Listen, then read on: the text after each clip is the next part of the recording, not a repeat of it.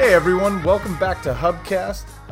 Tonight we will be joined by probably, I think, someone who holds the record for most times being on the podcast, Trevor Sikkema. How are you doing, my friend? I'm doing good. It's always good to have a title, whatever it is, including being the most reoccurring podcast guest on this show. What a funny thing to say, because a man of titles, I think you really are that. Trevor, for anyone not familiar, what is your exact title at the Draft Network?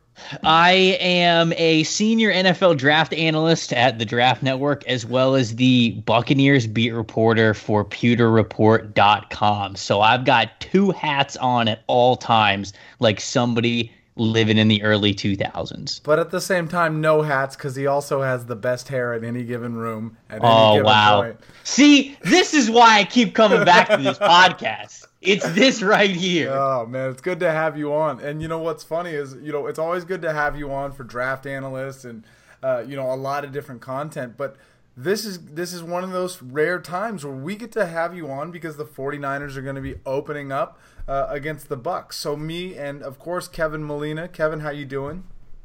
I'm pretty good. Glad to have you on and just kind of wanted to talk a little bit about that. Real quick, though, let's just we did, brush over it, but you are an analyst for the Draft Network. So kind of tell the people where they can find you, what you guys have going on currently. Sure, we've got their attention.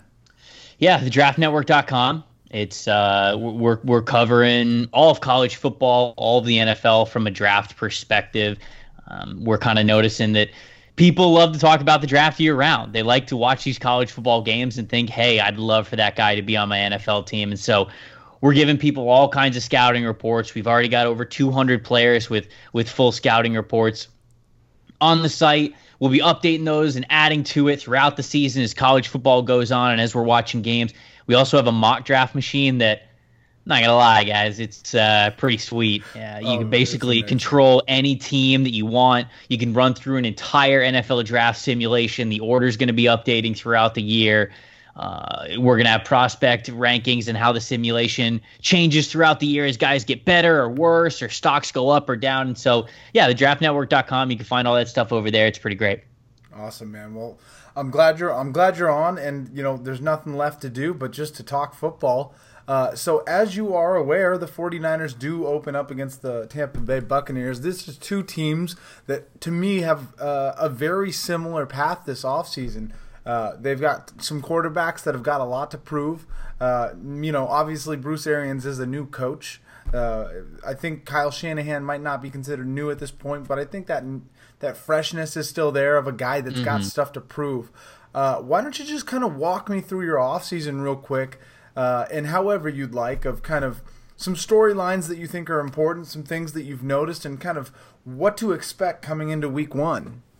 Yeah, sure. So it's very different this time around. Dirk Koetter was the head coach for the Buccaneers for the last 2 years, and where I think he was a good head coach and I think he had good aspirations, it just didn't all come to fruition. And I think him being a first-time head coach really hurt him in that regard. The reason why they lost so many close games down the stretch is because they just didn't know how to close. And I don't think Dirk Koetter really knew how to close. And it's hard. It's hard to think that a guy who's never done it before would really be super comfortable knowing what play to call or knowing the go-to move or the go-to guy or something like that. And it just seemed like Koetter came up with the short end of the stick all the time. And eventually unluckiness became a pattern. And the Bucs had the top five offense, one of the top five offenses in the NFL over the last 2 years. Their defense was god-awful. Mike Smith was the worst defensive coordinator in football. Coincidentally, he was also the highest paid before they fired him last year. So total change around. They have a good young core that they like, and they didn't want to waste it. So they got pretty lucky.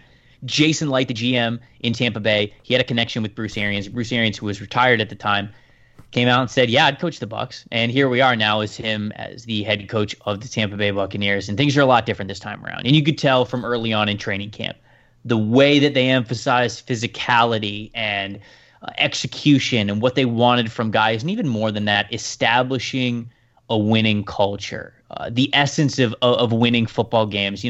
Arians said before the first preseason game, it's a very common question. The media just goes, hey, what are you looking to get out of this first preseason game? He kind of smiled and looked at him. He said, to win.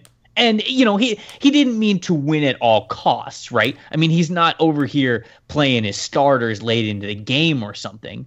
But he wants his guys to think that they're going to go into every single game and win it. And I just did not think that attitude existed nearly enough in the old regime. And so with that sense, I think it's a different mindset, a different focus here heading into week one of the season. They had a draft that they were really pumped up about.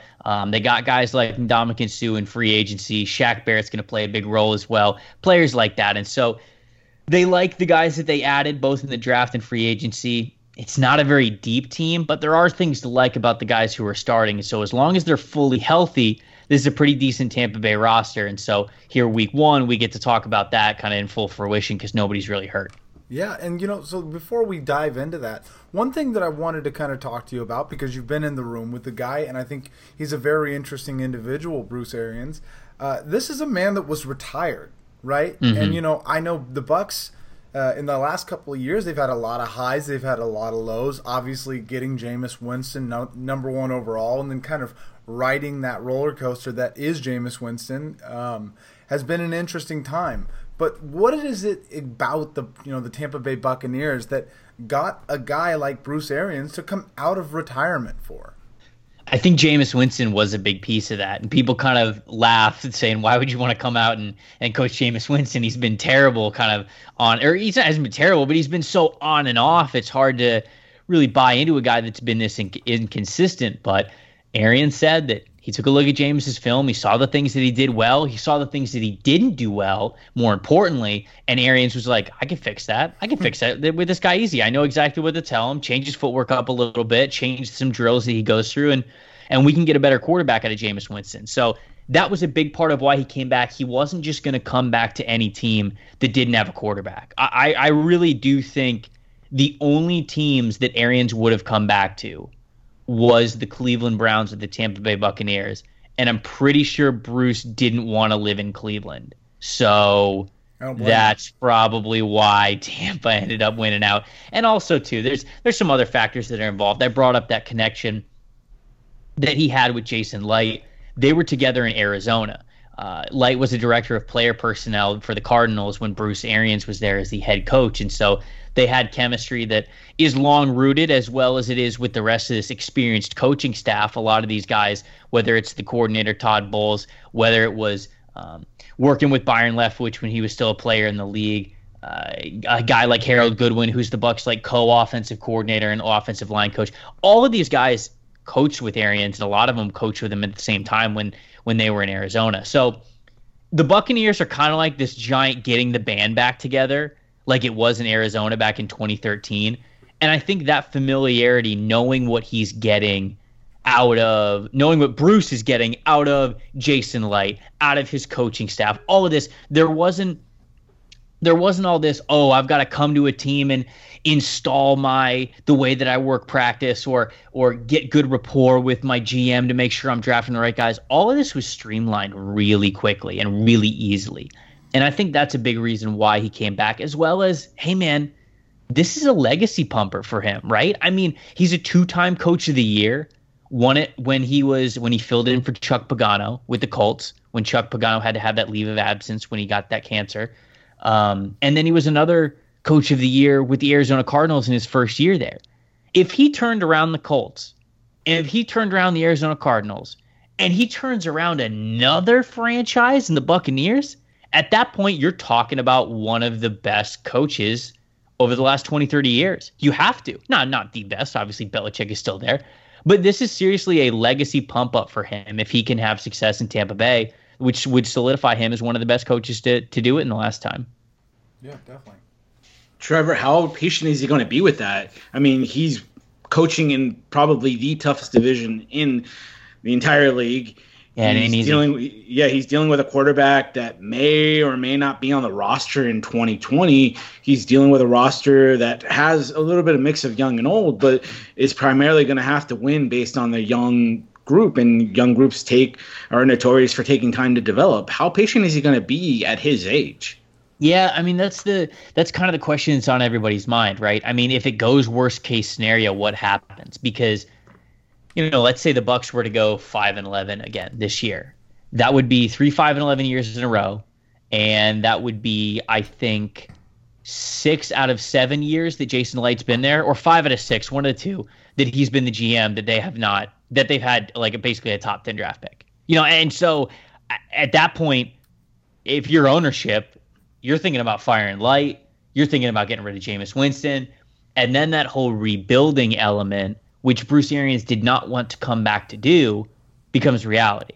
So I actually think that those guys, for the reason that you brought up there, Kevin, they're more safe than we think. I think that a lot of people are under the impression that Jameis Winston is closer to being on the out than he is to being signed.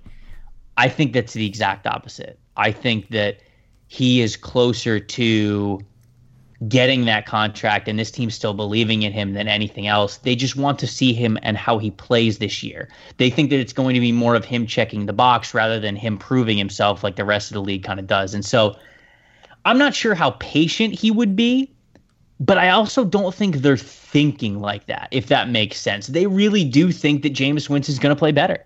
They think that Jason Light's going to be there. They think that they're going to show progression this year. So I'm not exactly sure how long he'd stick around if things really hit the fan, but I really believe that they don't think that's going to happen. I got to say, as a 49ers fan, there's a lot of similarities in Bruce Arians coming in like Jim Harbaugh did and having Alex Smith and being like, yeah, no, I can win with that.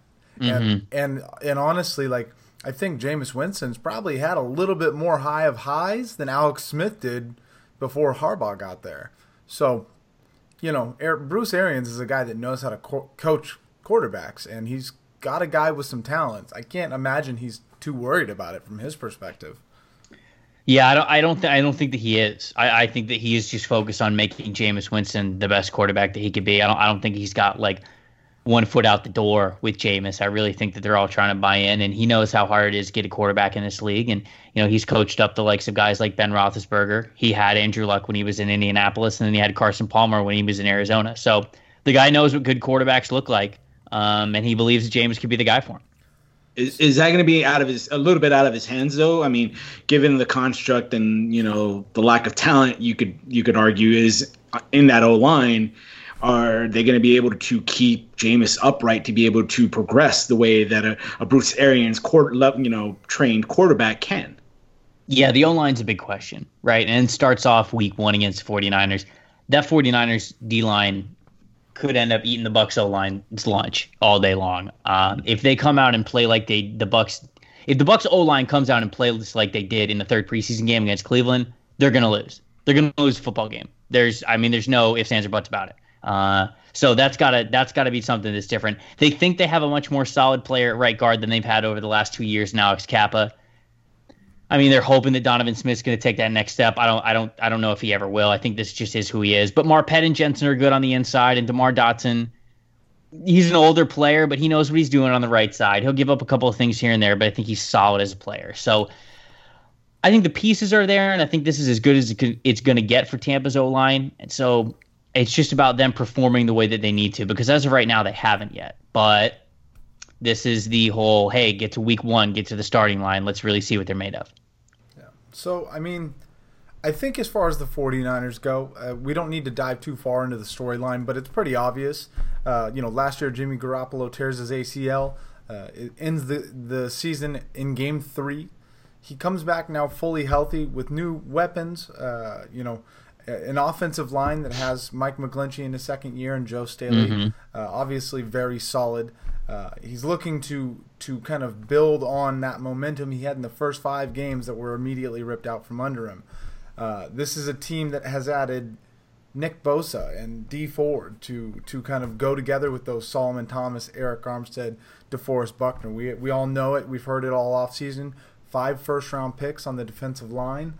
As far as you're concerned, and you're looking at it from a Tampa Bay Buccaneers perspective, what does it look like for the Bucs to come in and win this game?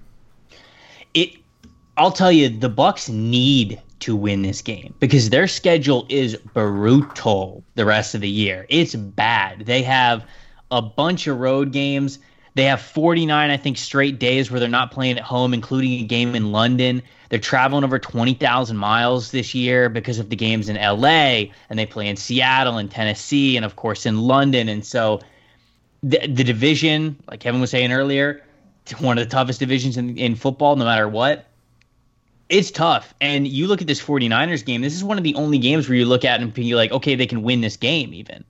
The other ones, I don't think they're going to be favored at all unless they really just start to tear it up. But if the Bucs don't win this weekend, they're legitimately staring down the barrel of going 1-5 to start the year, because then their next opponents are at Carolina 4 days after week 1, right? I mean, they play Thursday Night Football for week 2. So they go to Carolina 4 days later. Carolina's got a great team. They play the Giants at home, so that should be another win. But then it's at LA, at New Orleans, and then in London. Boom, boom, boom. So, man, I think that they almost, when you talk about what's the mindset going in this game, what can it mean for this team? It can mean everything. Yeah, because if they don't pick up this win, they're going to be getting at each other's throats in a couple of weeks going up against some top opponents. Yeah, it's interesting. The 49ers have a very similar path this year, it seems. A lot of travel, a week 4 bye, obviously playing some really tough divisions and having a really tough division to play themselves. Kevin, what about you? What is this in this game? What does it look like to you for the 49ers win? How do they accomplish winning that game against this team?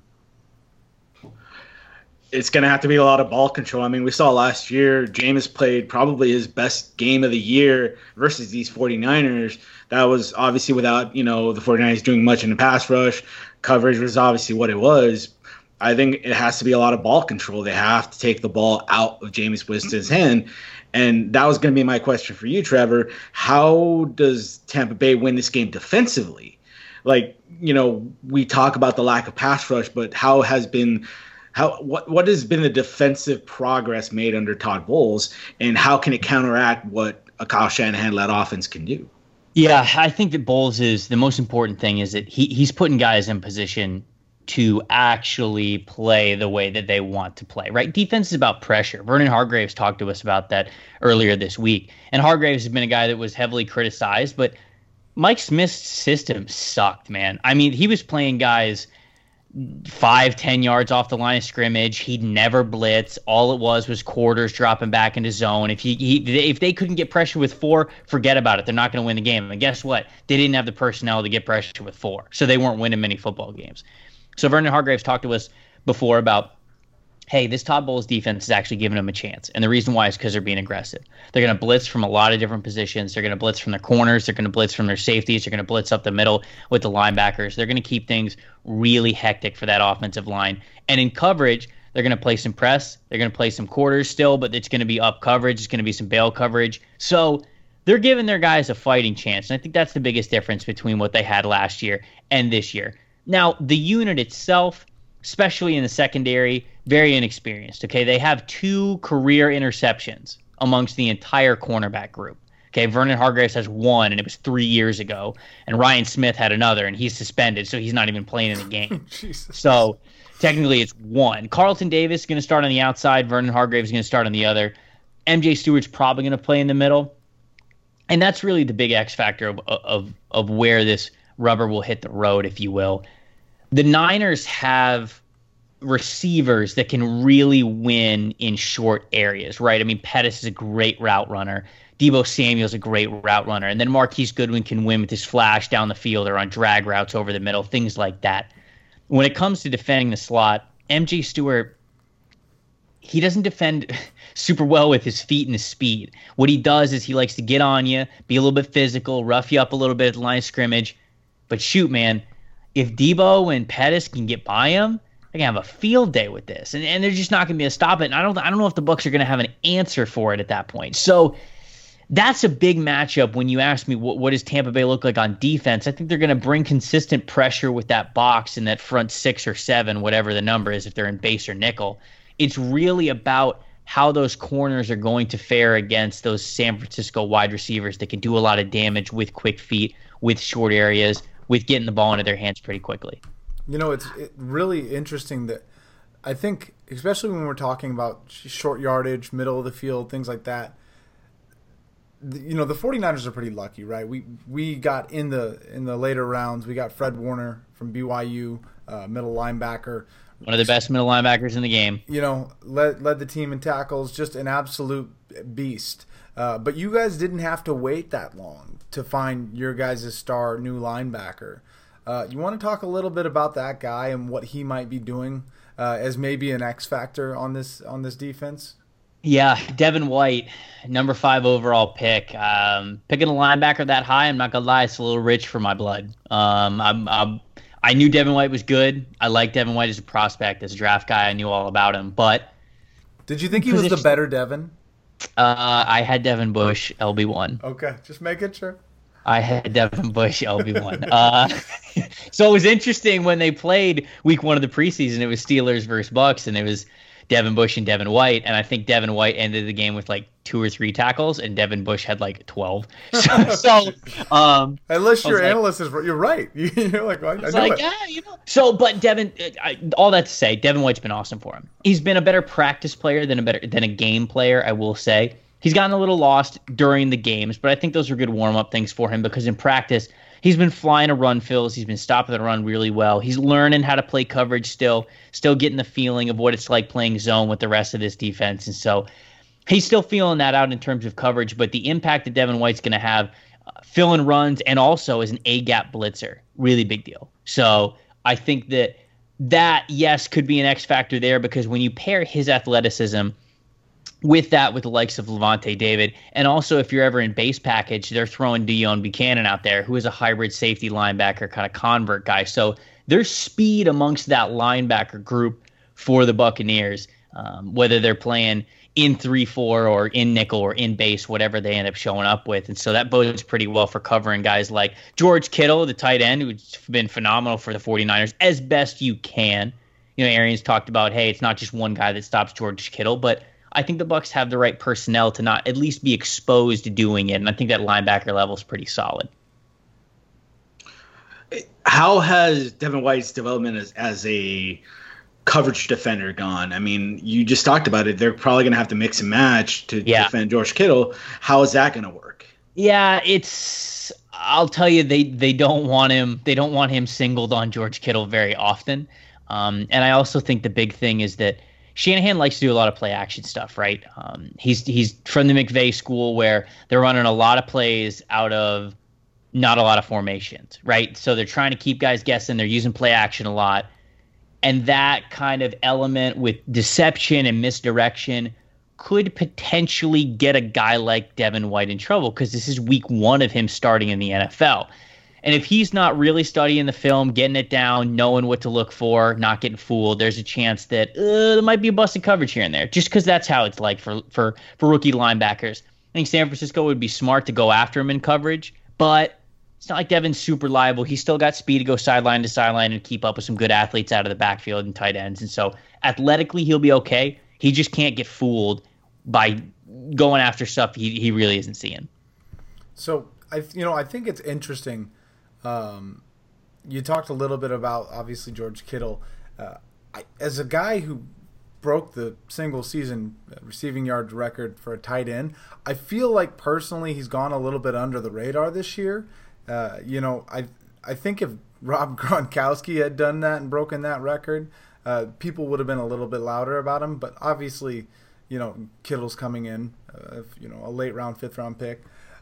What does it look like to defend against George Kittle? He's got his quarterback back, Jimmy. Obviously, he's coming into his 3rd year now, and he's expecting to really do as best as he can to repeat that type of success.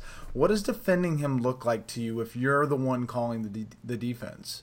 It's going to take more than one person, right? So it's tough because you can't just play the same type of coverage, and I think that to all this point, to wrap it in a full offense thing, I think that they've got a lot of really interesting weapons out in San Francisco to make sure that no matter what, whether they are dropping out in zone or playing man, how they're handling Kittle, how they're handling a guy like Marquise Goodwin with his speed, there's going to be one-on-one favorable matchups somewhere else on the field. I brought up Pettis and Samuel as 2 guys who could potentially be mismatched players. And look, some teams this year are just going to go, hey, we're going to let the rest of the 49ers beat us. We're not going to let George Kittle beat us. We are going to emphasize him. We're going to have a spy on him. We're going to have a safety on him. If he catches the ball, he's getting no yards after the catch. We're not allowing that kind of stuff. And so I'm not exactly sure how the Buccaneers are going to come out and handle him. And the big reason why is just because I haven't seen the way Todd Bowles is going to run this defense exactly. We were told in training camp and in the preseason that we're probably only seeing 20% of what they really want to run. And so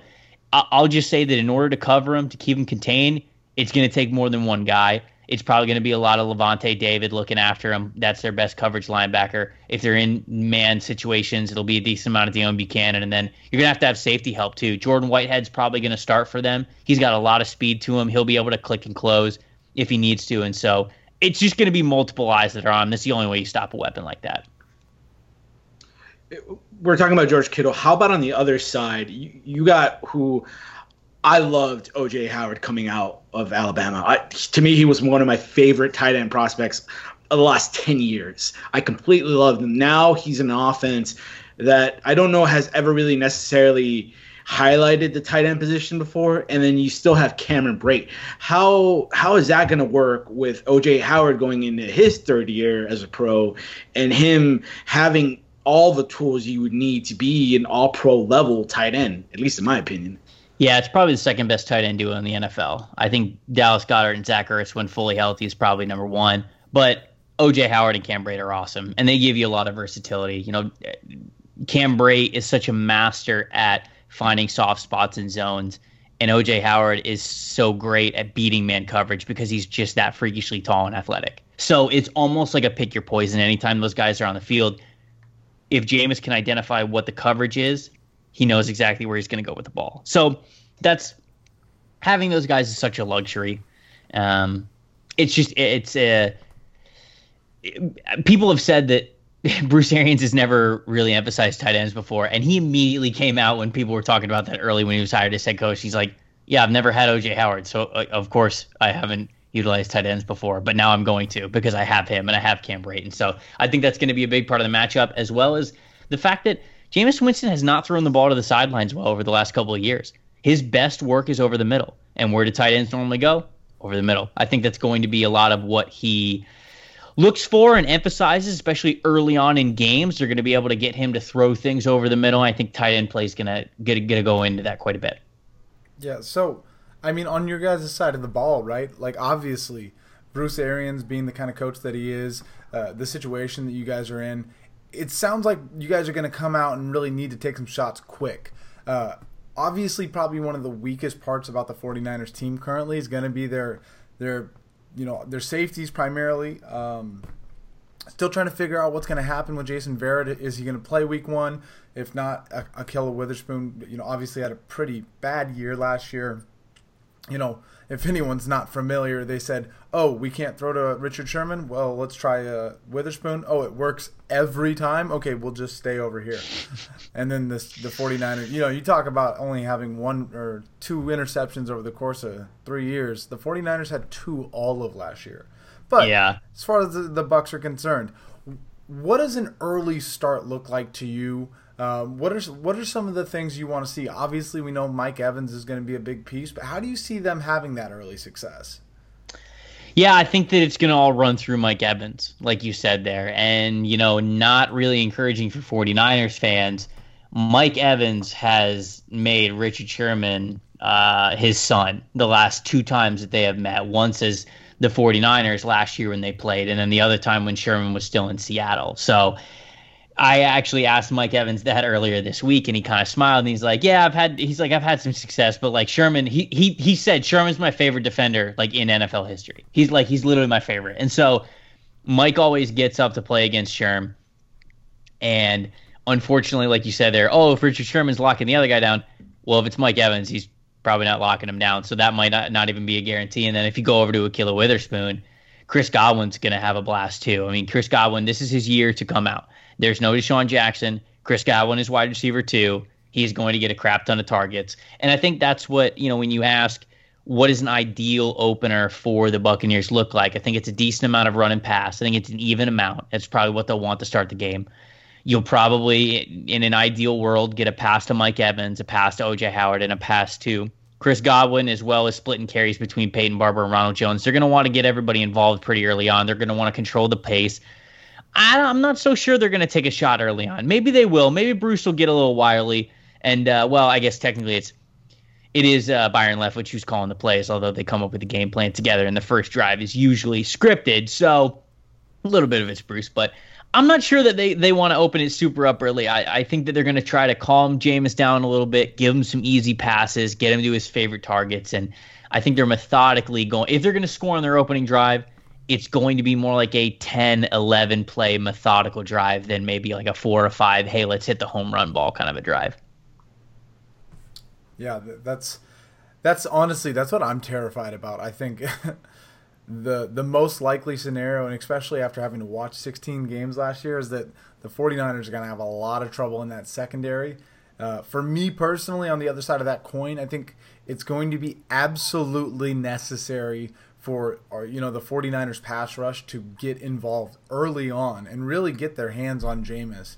I think last year was a good example. He had a lot of games where pressure really put the skates on him, and there's no way the 49ers secondary is going to win on their own. So I think that's going to have to be what it looks like. And then the offensive line for the Bucs is not too hot right now, right? Mm-hmm. Yeah, I mean, those are the two big X factors. You named them. How the 49ers D-line can be effective against the Bucs O-line, and then, coincidentally, how the 49ers corners can fare against the Bucs wide receivers. Those are the two big units going into the game. Those will, I think, how each unit there fares will tell you how the game and the final score came to be. I think that those are two really big units that you gotta keep your eyes on. Now, I guess I'm going to ask you a question that allows you to put your draft analyst hat back on. You have the 49ers and the Buccaneers, who are two teams that in a lot of ways kind of went opposing routes in terms of building their defense. I think if I was doing a little bit of research before you came on, I think the Buccaneers have spent 9 draft picks in the last 4 years on defensive backs, and the 49ers have been a team that everyone has talked about the amount of resources they put in their defensive line and this season their pass rush. To me, if you were in the role of a GM, what route would you take? Would you want to emphasize pass rush, or would you go the other route and emphasize, the defensive backfield? And is it in a way kind of dependent on who you have as a coach that kind of allows you to do that? Sort of. I mean, I'm definitely more of a D-line guy. The closer you are to the football, the bigger impact you have, right? So I think that I'd be going D-line all day for my positions of impact. PFF was kind of doing an experimental thing this offseason where they were talking about the importance of actually playing corner. Sometimes it's more valuable than D-line because, you can avoid good D-lines, right? You can game plan around it by getting the ball out of the quarterback's hands, allowing the defensive line to not even be a factor, quick passes, quick hitters, all that kinds of stuff. And a good D-line could almost completely be neutralized, whereas a corner, if you play him in press, if you play him in man, if you bump and run within the first 5 yards, that kinds of stuff you can't avoid. You can't game plan around that. But at the same time, I think you can teach that kind of technique to a lot of different corners. I think it's a lot less likely that you could teach damn good pass rush skills. So when you find guys who can really get after the quarterback and attack a pocket, those are the most valuable players to me. I think that the 3 most valuable positions in the NFL, passer, pass protectors, pass rushers, right? So I ultimately think that that's the way that you got to go in the draft. It's got to be with those staple players in mind, and if you need one of those, you're picking them above every other position. But I will say that man coverage corner and a lockdown guy would probably be the 4th guy that I would name. Yeah, it's going to be a very interesting game. And it's funny. You always think that about week 1, and obviously it rings true here. But I think really the entire season for both teams will be very much so painted with how this game ends. I think with the 49ers, you've got a team where they can take advantage with that pass rush and really see how dominant it could be. And on the other side of the spectrum, the Bucs have that secondary to attack and really see what can Jameis Winston do with Bruce Arians' offense. It's going to be interesting. I like both these teams. There's things to like on both sides of the ball for both teams. And like you said, it's kind of almost nothing's must win in week 1, but both these teams need these wins. And this would be good wins to get early on in the year. And so I'm excited, like we were talking about earlier in the podcast. A lot of good storylines. What each unit is going to be this year really starts to come to fruition here in week 1. The Bruce Arians era. Can Jameis make the most of his final 5th year? What is Jimmy Garoppolo going to be, in what we hope is going to be a fully healthy season with him and Kyle Shanahan? All this kinds of stuff. There's a lot of different storylines that are at play. Very excited to see it get started in Tampa Bay this week. Definitely. Kevin, you got anything else you want to knock around before we get out of here? Yeah, I did have one question, kind of overarching. If you had to predict what the Buccaneers' record is at the end of the season, I know you brought up 5-11, and that's probably worst case scenario. But what, in your opinion, is best case scenario for this team? Kevin, you're killing me, man. You're killing me. No, I'm just kidding. I think it's going to be somewhere between 6-10 and 8-8. And in my prediction article with Pewter Report, I said that it's going to be 7-9. I just went with the middle ground because it really depends on how they do against their division games, right? I can look at every single division game that they play against Carolina and Atlanta and New Orleans and think, okay, they could legitimately go 0-6. But that's not going to happen. It just doesn't happen. You just rarely put up a goose egg against your division. Bruce Arians will not go 0-6 in his division. That won't right. happen. So it's just they're going to win one of those games that I think that they should lose against a team that's probably better than them. So that's why I think 7-9, 8-8 is probably what I'm looking at this year for this Buccaneers team. They went 5-11 last year. They should have at least been 7-9 last year.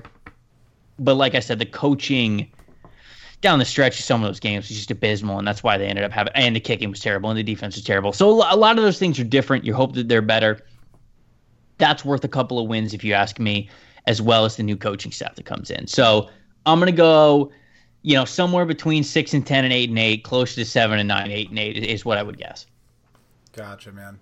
Well, hey, I got to say, it's fun. It's fun to talk crap. It's always fun to razz the other team. I am excited that both of these teams have a good chance to win. It should be some good football. And as always, this is your team, so it adds that little extra interest in watching how the game goes. So I wish you guys nothing but complete health and no injuries, and may the best team win. Yeah, Quan Alexander revenge game, right? The return, Quan Alexander to Tampa Bay. We didn't even talk about that. That's a great point. Last play. Hey, it's also a Bradley Pinion revenge game because he's the punter now for Tampa Bay. Gosh. So we got both storylines going on. 49ers legend. I did not know that. See? Hey? Well, I got to say, it was really dope what was said about Quan. And the guy, I think the guy's hard to like or hard to dislike. So I don't think anybody over there is going to be actively rooting against him. I'm excited for him to be able to go out and kind of prove himself and prove his contract and prove his worth. I hope he has a great game. Yeah, so do I. Everybody likes Quan here. Quan was a fan favorite. Everybody's a big fan of him. So I don't think anybody logical fans. If you're a logical fan, he has any kind of like hard feelings against him. He went and even Bruce Arians, he said, hey, we wanted him back, but he went and got the bag. So good for him. And I'll never fault any player for getting as much as he can, especially a guy who's coming off an ACL tear. It's crazy. So good for him. Hope he has a great game. I really do. And it should be a fun one, like you said. Yep. Well, as we already said earlier, the Draft Network, if you haven't paid attention, there's some companies out there like Bleacher Report, ESPN, Yahoo Sports that all do really great things. The Draft Network has been around for about 7 seconds, and they're really already dominating a very, very significant portion of that atmosphere. So congratulations to you guys for your early success. I'm excited to see what happens next because we're in year 3 of the Draft Network, and it feels like it's already just a pretty dominant portion of Twitter, just the draft analyst action, and really obviously just the website seems to be doing really good. I appreciate it, man. I hope that we're giving people a great experience. Coming up with the mock draft machine has been a lot of fun, getting the fans involved, allowing people to our year 1 motto was be the expert, right? So we didn't want to just do mock drafts and tell you what we thought. We wanted to give you and everybody who's a draft fan the tools to tell us what they think, because that's why we love the draft. We want you guys to love the draft too. So we have a lot of scouting reports if you ever want to learn about these guys, but we also have the tools to, when you do learn about them or if you're bringing some new knowledge to us, be able to show it. make a mock draft, go mock with your friends, all this kinds of stuff. So it's been a lot of fun working for them, seeing this company kind of take off and being a part of it. So appreciate the kind words about it. Hopefully your listeners enjoy it too. I mean, legit, I've seen a couple hundred 49ers fans post their mock drafts. Yeah, it's within you guys have had the mock draft machine up for a week? Like 5 days or something. Yeah, it's been a crazy amount of traffic that I've seen from different fans, from different fan bases, just going off on that thing. I think you guys have a hit with that thing. Yeah, no, it's a lot of fun, man. Awesome, man. Well, it won't be long before you're back on. In the meantime, man, have a great week. I know you get to see some football tomorrow. Hopefully you get to enjoy some of that free food at game day while you're in that press box. Yeah, no, I definitely will be taking advantage of that. And I will see you, my friend, about a month when I head out to LA. So very excited about that. So we're gonna have some fun. I know, man. Listen, just tell them to bring all the White Claws from the store and just bring them to your house. Just ship it right to it. Just cut out the middleman. I'm gonna get like six coolers just to hang out in the apartment since the fridge will be full. We'll figure it out. I appreciate it, man. Thanks, guys, for having me on. All right, take care, man. Thank you guys for listening. Appreciate it. It's good to be back. As always, if I can remind you, if you're even still here, make sure to comment, rate, subscribe, 5 stars, all that. It really helps. Later, guys.